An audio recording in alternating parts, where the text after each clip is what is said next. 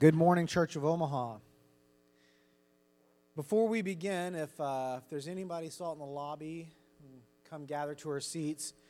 I want to, this message this morning is one that, I guess all messages are important, and the Word is obviously always important, but the message that I feel to preach this morning is something that I think we need to hear. We need to hear in this season of our lives and the season of what's going on, not just within our country, but within the world. There are bigger things at play right now than just political movements and civil unrest and those kind of things. There are spiritual things happening. And so this morning, I want to bring a message to you that I hope will be somewhat maybe sobering, but also encouraging at the same time. So we're going to primarily be reading out of Matthew 24, and you don't have to stand because we're going to be reading quite a few verses throughout this chapter. So just open your Bibles to Matthew 24, and that's mainly where we're going to be coming from. And this morning, I just want to give you a title. It's very simple, one word, and it'll make a lot of sense as we go through the text here. And that one word is simply this: watch. Watch. This word is mentioned many times throughout Scripture, but especially in context to talking about the coming of Christ. So we're going to discuss this morning, watch. So the year was approximately 35 AD, and Tiberius was the emperor of the massive Roman Empire. Rome at this time expanded across all of modern-day Europe and beyond. Israel was but a tiny sliver of this enormous empire. And for Tiberius and the Roman Senate, Jesus and his followers were nothing more than a small blip on their radar at the time. Constant persecution and heavy taxation were the order of the day. I can only imagine that the Jewish people were tired. But more specifically, I can only imagine that the disciples had to be tired because, see, they were not only under constant threat from the Roman Senate, from the Roman leaders appointed over them, but they were also under constant threat of their own Jewish leaders who wanted nothing more than to stamp them out, to get rid of them.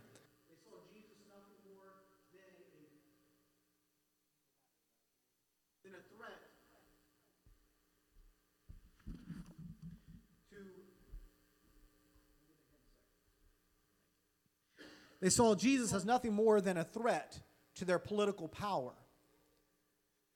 So with all of that in mind, so you have the scene kind of set. Now let's get into Matthew 24. Chapter 24, verse 1 says this: "And Jesus went out and departed from the temple, and his disciples came to him for to show him the buildings of the temple. And Jesus said unto them, See ye not all these things? Verily I say unto you, there shall not be left here one stone upon another that shall not be thrown down." Now, often we talk about that prophecies within Scripture usually have an immediate connotation, and they also can have a future connotation as well. And this verse is no different. It's very clear that Jesus was talking about the very near overthrow by the Romans of the Jewish temple, that it would all be destroyed. But Jesus was getting at something even larger, much larger than just the overthrow of the physical temple there in Jerusalem. How do we know that? Well, we know that because of what Jesus talks about next. You see, remember that the Jews being tired and the disciples being under this constant persecution and this constant threat, and the sheer corruption that was going on at the time, not just within Rome, but within the Jewish synagogues as well. And Jesus is telling them, listen, there's coming a day where all of this is going to be overthrown. All of the governments of man, all of the corruption, all of that is going to be overthrown. Verse 3 we pick up and says, "And as he sat upon the Mount of Olives, the disciples came unto him privately, saying, Tell us, when shall all these things be? And what shall be the sign of thy coming and of the end of the world?" So now we see what it is we're really going to talk about here. We're not just talking about the temporary overthrow of a physical temple, but what we're really getting at here is, what is all of this leading to? What is the signs of the return of Christ and the end of this earthly kingdom? "For many shall come in my name, saying, I am Christ, and shall deceive many." That was verse 5. Verse 6, "And ye shall hear of wars and of rumors of wars. See that ye be not troubled, for all these things must come to pass. But the end is not yet. For nation shall rise against nation, and kingdom against kingdom, and there shall be famines and pestilence and earthquakes in divers places. Now I got to stop right here for a moment. Because you see, for the 24 years that I personally have been in church, I have heard time after time countless different preachers saying that Jesus can return at any moment because verse 5 through 7 are already happening. And that's true. There are wars and rumors of wars. There's famines, pestilence. There's earthquakes in diverse places. Those things, they are happening. So they say, therefore, Jesus can return at any time. But look back at verse 5. Verse 5 says, for many shall come in my name, saying, I am Christ, and shall deceive many.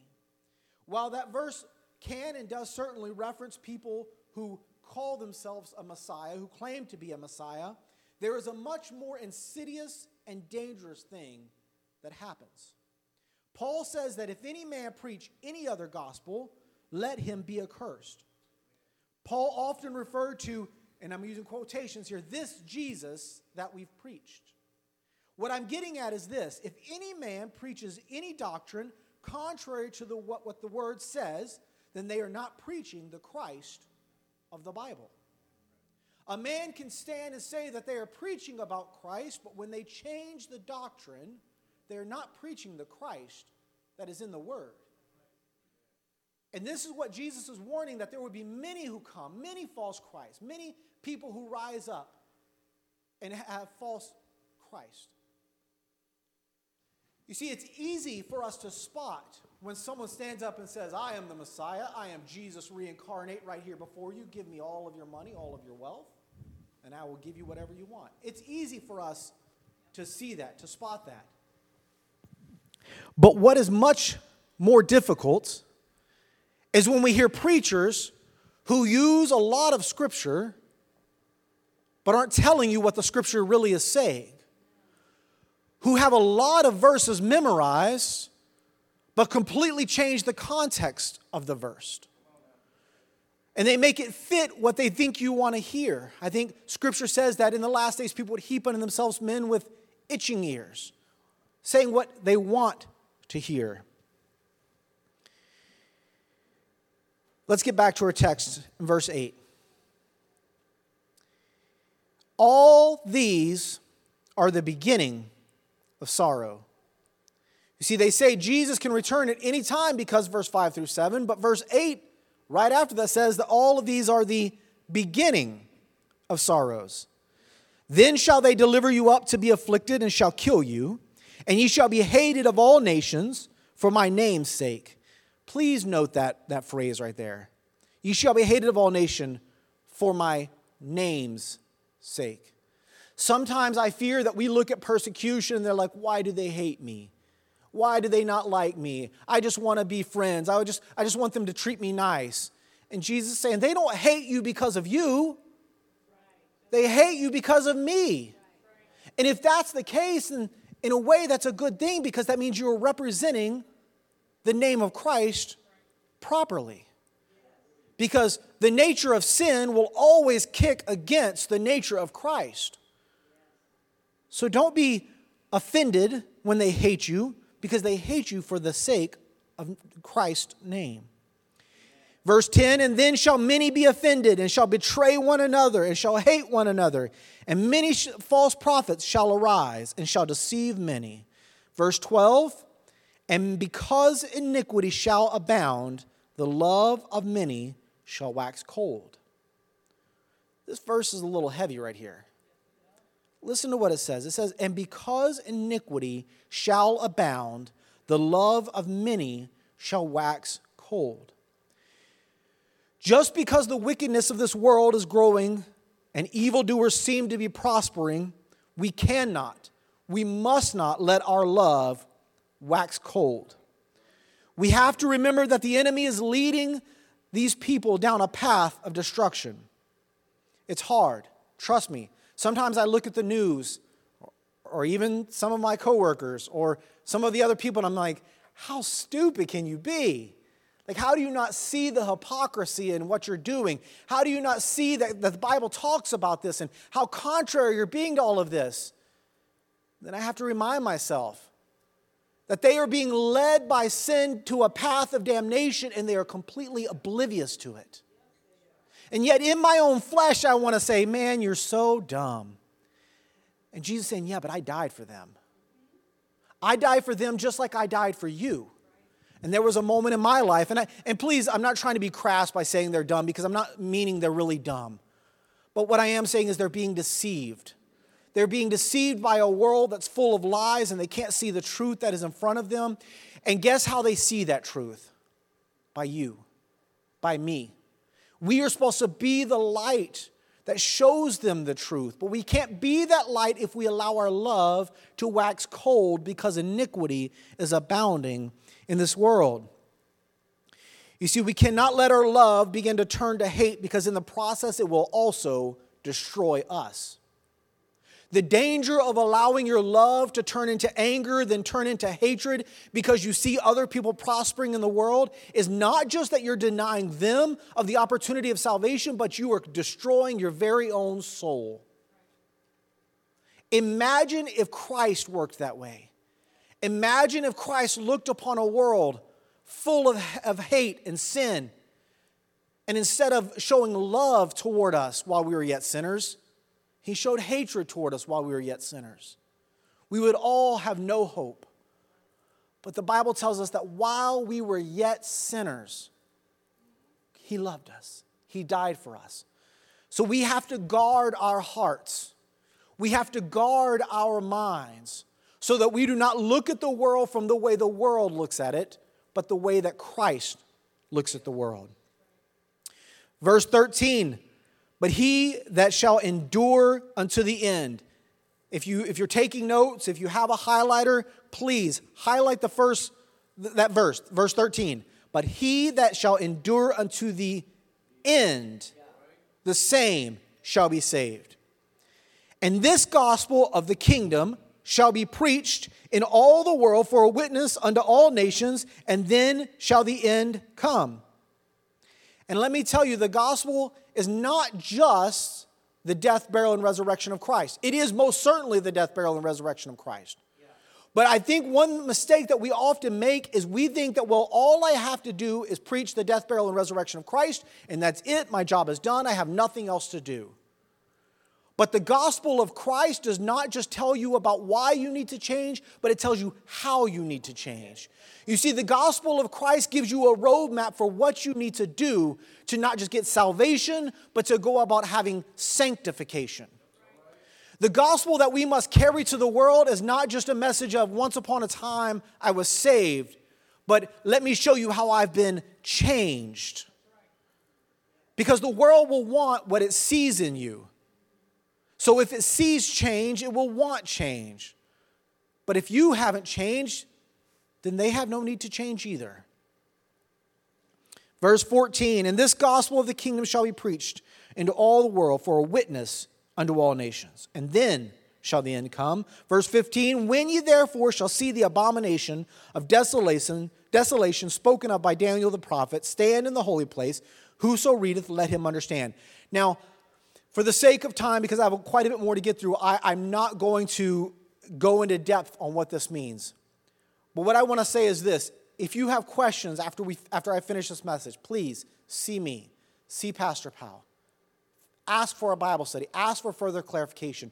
Do your own studying. Do your own reading. Verse 21, let's pick up on verse 21. For then, so what is saying for then here is he's already talked about wars, rumors of wars, people hating one another, the love of many waxing cold, all of those things already happening. It says, for then, after all of that, shall be great tribulation, such as was not since the beginning of this world to this time, no, nor ever shall be. And except those days should be shortened, there should no flesh be saved, but for the elect's sake, highlight that word elect, because the elect there is you. It's me. The elect of God is the church. So in this great tribulation, it's possible that even the elect may not be saved. And we'll talk about that one second. Verse 23, then if any man shall say unto you, Lo, here is Christ, or there, believe it not, for there shall arise false Christ and false prophets, and shall show great signs and wonders, insomuch that if it were possible, that they shall deceive the very elect. Now, why am I focusing on this? Why am I bringing this up? I want you to read this. This is Jesus speaking. Jesus says, for then shall be great tribulation. And then he's describing the tribulation. And as he's describing the tribulation, he's saying that the church is going to be here witnessing all of these things. Okay? And he's telling us, he's warning us. There's a reason he's mentioning this. He's giving us a warning. Verse 29, immediately after the tribulation of those days. So when is this happening? What I'm about to read? Immediately after the tribulation of those days, shall the sun be darkened, and the moon shall not give her light, and the stars shall fall from heaven, and the powers of the heavens shall be shaken. And then, so after the tribulation, all these, and then shall appear the sign of the Son of Man in heaven. And then shall all the tribes of the earth mourn, and they shall see the Son of Man coming in the clouds of heaven with power and great glory. Now, there's a verse we often read in 1 Thessalonians 4:16 through 19 that talks about the rapture, and it talks about Christ returning in the clouds. In Acts chapter 1, verse 9, when they see Jesus ascending into heaven, he disappears where? When he reaches the clouds. The angels tell them, don't sit here wondering, because the same way you see him leave is the same way you'll see him return, meaning in the clouds. So this is just talking about that moment when Christ is returning in the clouds, at the moment of the rapture. Going back to verse 30, and then shall appear the sign of the Son of Man in heaven, and then shall all the tribes of the earth mourn, and they shall see the Son of Man coming in the clouds of heaven with power and great glory. And he shall send his angels with a great sound of a trumpet, and they shall gather together his elect from the four winds, from one end of heaven to the other. Now, who again? Who's the elect? The church, the saints. So when is this happening? Immediately after the tribulation of those days will he send his angel to gather together his church. Now, this phrase that's used here with a great sound of a trumpet is important. Let me give you just a couple other references, and I'm not going to read them, but I'm going to give you them if you want to write them down. 1 Corinthians chapter 15, verse 52 tells us that we would all be changed in the moment of the swinging of the eye at the sound of the last trump. 1 Thessalonians 4:16 says that Christ's return is in the clouds and that it is heralded by a trump. Revelation chapter 11, so that was 1 Thessalonians 4:16, and then Revelation chapter 11, verses 15 through 19 tells us that his return is at the seventh trumpet, which is the last trumpet in that series. Interestingly, Israel conquered Jericho by walking around the city 7 times, blowing the trumpet 7 times. In Leviticus, the Day of Atonement is marked by blowing a trumpet during the 7th month. God is nothing if not consistent. This 7 here often marks completion, the fulfillment, the bringing together of all things. And how fitting that the return of Christ, the end of the grand plan of what Christ has ordained from the beginning of the world, is heralded at the 7th trumpet. Now, I know that someone would say at this point, but wait a minute. The Bible also says that no man knoweth the day nor the hour. Therefore, we shouldn't worry about it. And I could go through verse after verse after verse after verse to disprove this logic. But for right now, for the sake of time, let me just stick with the words of Jesus himself. Let's pick back up in verse 32. So we're in chapter 24, verse 32. Now learn a parable of the fig tree. When his branch is yet tender and putteth forth leaves, ye know that summer is nigh. So likewise, ye, when ye shall see all these things, know that it is near, even at the doors. Okay, pause right there for a moment. It says, when you shall see all these things, know that it is near, even at the door. So Scripture's telling us very clearly, when you see these signs happening, you know that it is near. You may not know the exact moment. You may not know the exact time that it's going to take place, but you know it is very close because you've seen all the signs. But if you don't know what the signs are, you can't know that it's near. You can't know that it's at the door if you don't know what you're looking for. Imagine going to an airport and being just told you're going to pick up a man from United Airlines, and that's all the information you get. You don't know what day to go to the airport. You don't know what the man looks like. You don't know what time to pick him up at. So are you just going to stand at the airport day after day, blindly looking, hoping that you see the right individual? Right? What would happen eventually? Eventually you would get tired and say, well, I guess he's never coming. I'm just going to give up. Church, this is the danger of not knowing, not watching for the signs. Because you see, the Jews in the Old Testament, they also had signs. They had lots of signs. They had lots and lots and lots of prophecies concerning exactly where Jesus was going to be born, how it was going to happen. See, all this stuff, they knew about it. But because they did not know, because they did not study the signs, because their heart was not looking for what the Word actually said, instead they were looking for their own perception of Jesus. They were looking for the Jesus that was going to come on the white horse and throw down the governments and rule the kingdoms with a rod of iron, but they totally miss Isaiah 53, where he says he would first come as a sheep before the slaughter, who would stand dumb before his shearer. They missed all the verses that said that he would first come as a shepherd before he would come as a king. Why did they miss Jesus? Because they didn't know the signs of his coming. Here it was God's chosen people who missed it because they were not watching, because they did not know the signs of his coming. Church, let that not be said of us. Let it not be said that this Jesus that we've preached for all these years, we missed because we refused to actually look and study and watch for the signs of his coming. How sad would it be to live our life doing ministry only to miss it in the end because we stopped watching, because we resigned ourselves to, well, he's not coming today, and guess he's not coming tomorrow. It's not happening in my lifetime. You say that can't happen, but Paul talked about this. Some Jews came to Paul and said, look, all our forefathers, they're dead. They've been asleep in the ground. When's this going to happen? Paul constantly had to remind them about this. Okay, I'm getting a little sidetracked here. Let's get back to our text.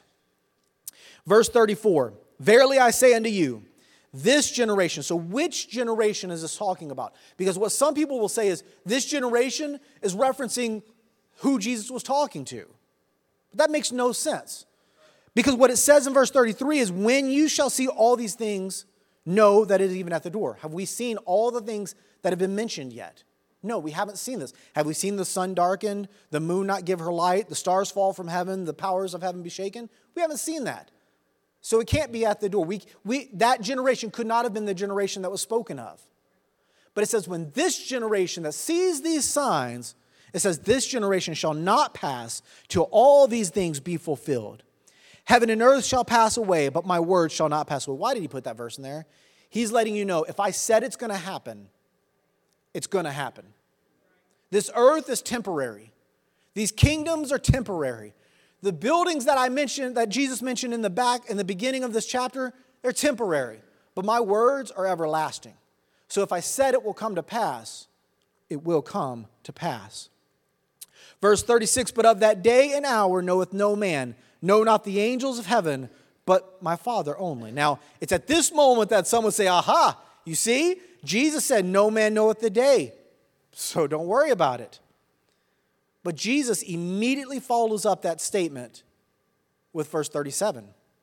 But as the days of Noah were, so shall also the coming of the Son of Man be. For as in the days that were before the flood, they were eating and drinking, marrying, giving in marriage, until the day that Noah entered into the ark, and knew not until the flood came and took them all away, so shall also come the coming of the Son of Man be. What a great parallel. When we look at this reference, the days of Noah, we often talk about the people, right? That they were drinking, giving in marriage, they were doing life. But there's another side to the story too. There was the story about what was Noah doing. Noah was watching. Noah was preparing. Noah was obeying the voice of God. So you have two stories. You have the story of those that were just doing life, not watching, and they were overtaken by the flood. But you have the story of Noah and his family who were watching, who were looking for the signs that Jesus had mentioned. And when the flood came, they were ready. They were saved because they were watching.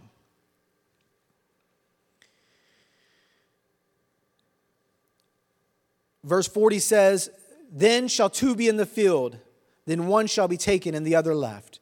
Two women shall be grinding at the mill, the one shall be taken and the other left. Watch, therefore, for ye know not what hour your Lord doth come, but know this, that if the good men of the house had known in what watch the thief would come, he would have watched, and would not have suffered his house to be broken up. Therefore be ye also ready, for in such hour as ye think not, the Son of Man cometh." But Jesus doesn't stop there. He picks up in chapter 25, starting in verse 1. And what I think is one of the most powerful and gut-checking parables that he tells. In verse 1 of chapter 25, he says, "Then shall the kingdom of heaven be likened unto 10 virgins." This word virgin is very intentional. It represents purity. It represents the church, is what it's representing. A bride, which took their lamps and went forth to meet the bridegroom. And 5 of them were wise, and 5 of them were foolish. They that were foolish took their lamps and took no oil with them. No oil means no light. No light means no ability to watch. So 5 of them were wise because they were prepared and watching. 5 of them were foolish because they were not watching. But the wise, verse 4, "But the wise took oil in their vessels with their lamps. While the bridegroom tarried, they all slumbered and slept. And at midnight there was a cry made, Behold, the bridegroom cometh. Go ye out to meet him. Then all those virgins arose and trimmed their lamps. And the foolish said unto the wise, Give us your oil, for our lamps are gone out. But the wise answered, saying, Not so, lest there be not enough for us and you. But go ye rather to them that sell and buy for yourselves. And while they went to buy, the bridegroom came, and they that were ready went in with him to the marriage, and the door was shut. Afterward came also the other virgins, saying, Lord, Lord, open to us. But he answered and said, Verily I say unto you, I know you not. Verse 13, Watch therefore, for you know neither the day nor the hour wherein the Son of Man comes. In my mind, because I'm a very visual individual, in my mind, this is how I play it out in my head. You have 10 church members, 10 churches, 10 cities, it doesn't matter. You have 10 saints of God. 5 of them were not only saved, but they were also watching.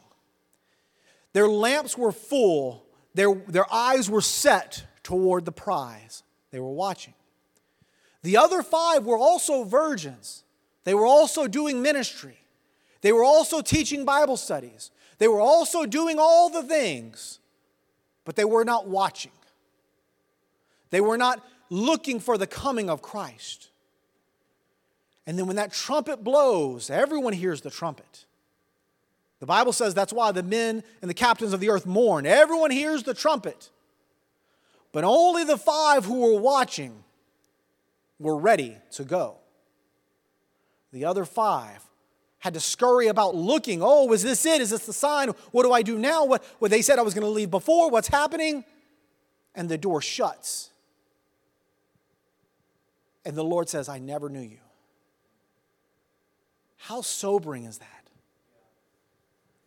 And listen, that's not me trying to bring an indictment against anyone here or any other person. That's me taking a warning unto myself, saying, Jeremy, don't get so caught up and doing all this other stuff that you forget to watch. That you forget that the whole purpose of all of this is to be a bride ready for the bridegroom. It's not for me to get a title. It's not for me to get a pat on the back. It's not for me to get money. It's not for me to get degrees upon degrees. It's for me to be ready for when the bridegroom returns. This word watch comes from a Greek word, which I'm not going to try to pronounce, that simply means to hold the mind towards or to be in constant attention to something. To constantly be looking, to have your mind fixed on the prize. Jesus is literally saying that we must keep our minds fixed on the signs of his coming so that we do not become like the 5 foolish virgins, going to church but oblivious to the impending return of the bridegroom. In Luke's account of the same passage, he uses a slightly different phrase, and I want to address it. Because if you don't read things in context, you might seem very confused or seem like Jesus is contradicting himself. Listen to what Luke 21, verse 34 through 36 says. And take heed to yourselves, lest at any time your hearts be overcharged with suffering and drunkenness and the cares of this life. And so that day comes upon you unawares. For as a snare shall it come on all them that dwell on the face of the whole earth. Watch ye therefore and pray always, that ye may be accounted worthy to escape all these things that shall come to pass, and stand before the Son of Man. Now you read that phrase, watch and pray so that you may escape. And people say, well, see, Jesus said we can escape. We don't have to be here for it, we can escape. But you have to know what's actually being said here. So let's look at verse 36. This phrase, that you may be accounted worthy, would more literally or directly, word for word, be translated as that you may have the strength. The phrase, it's a big Hebrew word, and it encompasses this whole phrase. And it means to prevail against, to overpower, or to get the upper hand, to go through. To escape means to flee out, to flee away, or to escape through. So let me reread this now that we understand what these words actually mean. And take heed to yourselves, lest at any time your hearts be overcharged with surfeiting and drunkenness and the cares of this life. And so that day come upon you unawares. Or you could say, be careful that you aren't so caught up in sin or even the cares of everyday life that you were caught by surprise. Verse 35 and 36, for a snare shall it come upon all them that dwell on the face of the whole earth. Watch ye therefore and pray always that you may be accounted worthy to escape. Or you could say, pray that you have the strength to endure, to pass through, to escape all the things that shall come to pass before the return of Jesus. Now let me just give you a couple closing points, and I'm going to try to get through these quickly. I got 6 minutes. Here we go. Number one, the point of this message is not to bring fear, because we will be here during the tribulation. It's not the purpose. In fact, the point of this message is to bring clarity to our purpose. Jesus says during the close of chapter 25 that when he returns, he will give reward to those that took care of those in need and punish those who neglected those in need. You see, church, we have a royal purpose, and it's not defined by this world. The fear that is constantly being peddled by this world is not what defines us. But in fact, Daniel 11, 32 and 33 tells us, and I'm going to paraphrase, they that do know their God shall be strong and do exploits. And they that understand among the people shall instruct many. But it means that you have to understand what's going on if you are to instruct many. Point 2, this brings me to my second closing point. We are called to instruct others so that, as Jude says, we may pull them from the fire. Meaning that ignorance to the scripture about the end times is not only wrong, but it is an abdication of your purpose. We must view this world from God's perspective, not the world's perspective. But we cannot do that if we do not know what the Bible says about a second coming. Finally, the primary reason many people believe in a pre-tribulation rapture is simply out of fear. Fear of what the tribulation hold. But I remember in John chapter 16, verse 33, Jesus saying, these things I have spoken unto you, that in me you might have peace. In this world, you will have tribulation, but be of good cheer. I have overcome the world.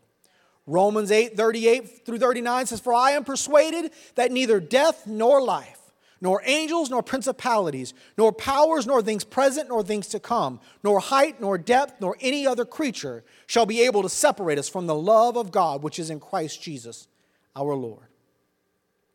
Let me wrap all this up by saying two paragraphs that I stole from a post that Chris Kahn posted from Corrie ten Boom.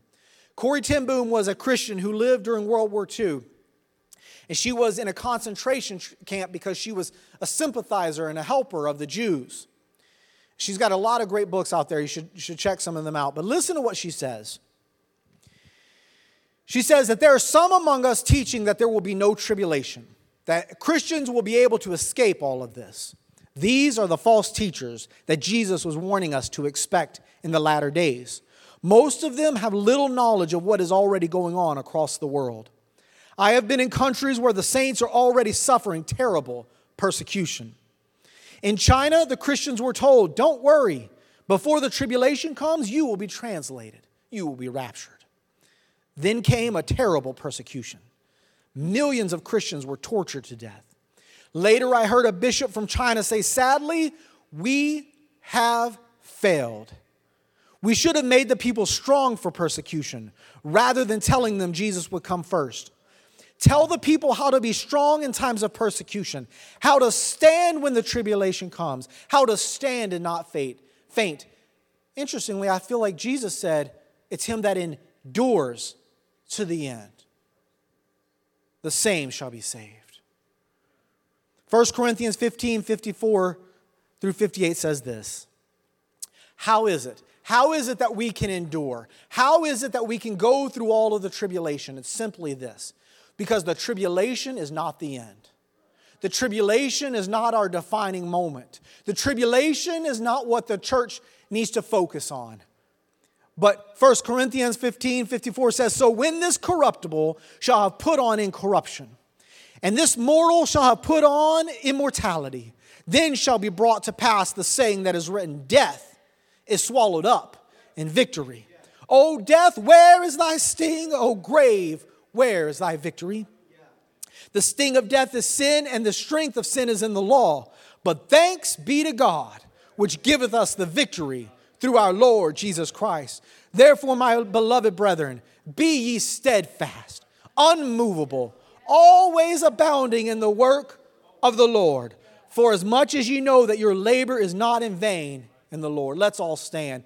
Church, we can endure because we know that Christ has already overcome the world.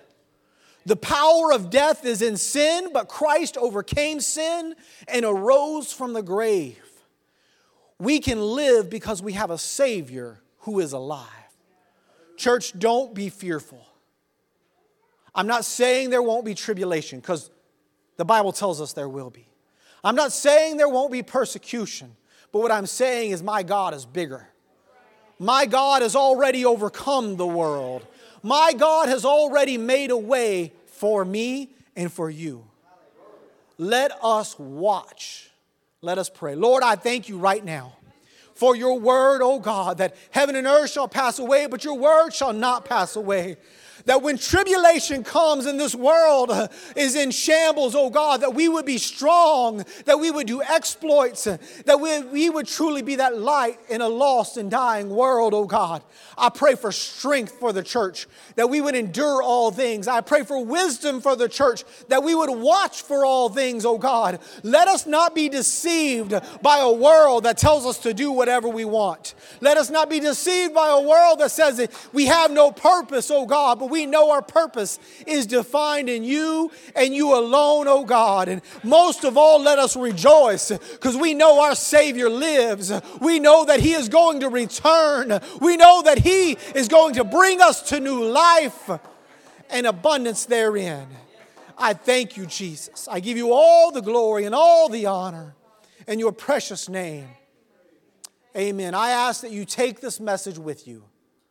I don't expect you to remember everything I said. I don't expect you to know everything about the end time in one message. But what I hope is that you see the importance of why it is so critical that we can't just ignore the parts of the Bible we think are hard or scary or that we don't like. But we need all of the Word. For all of it is profitable for doctrine, reproof, correction, so that the man of God may be thoroughly furnished unto all good works. All right, take a 10-minute break. Be back for some worship.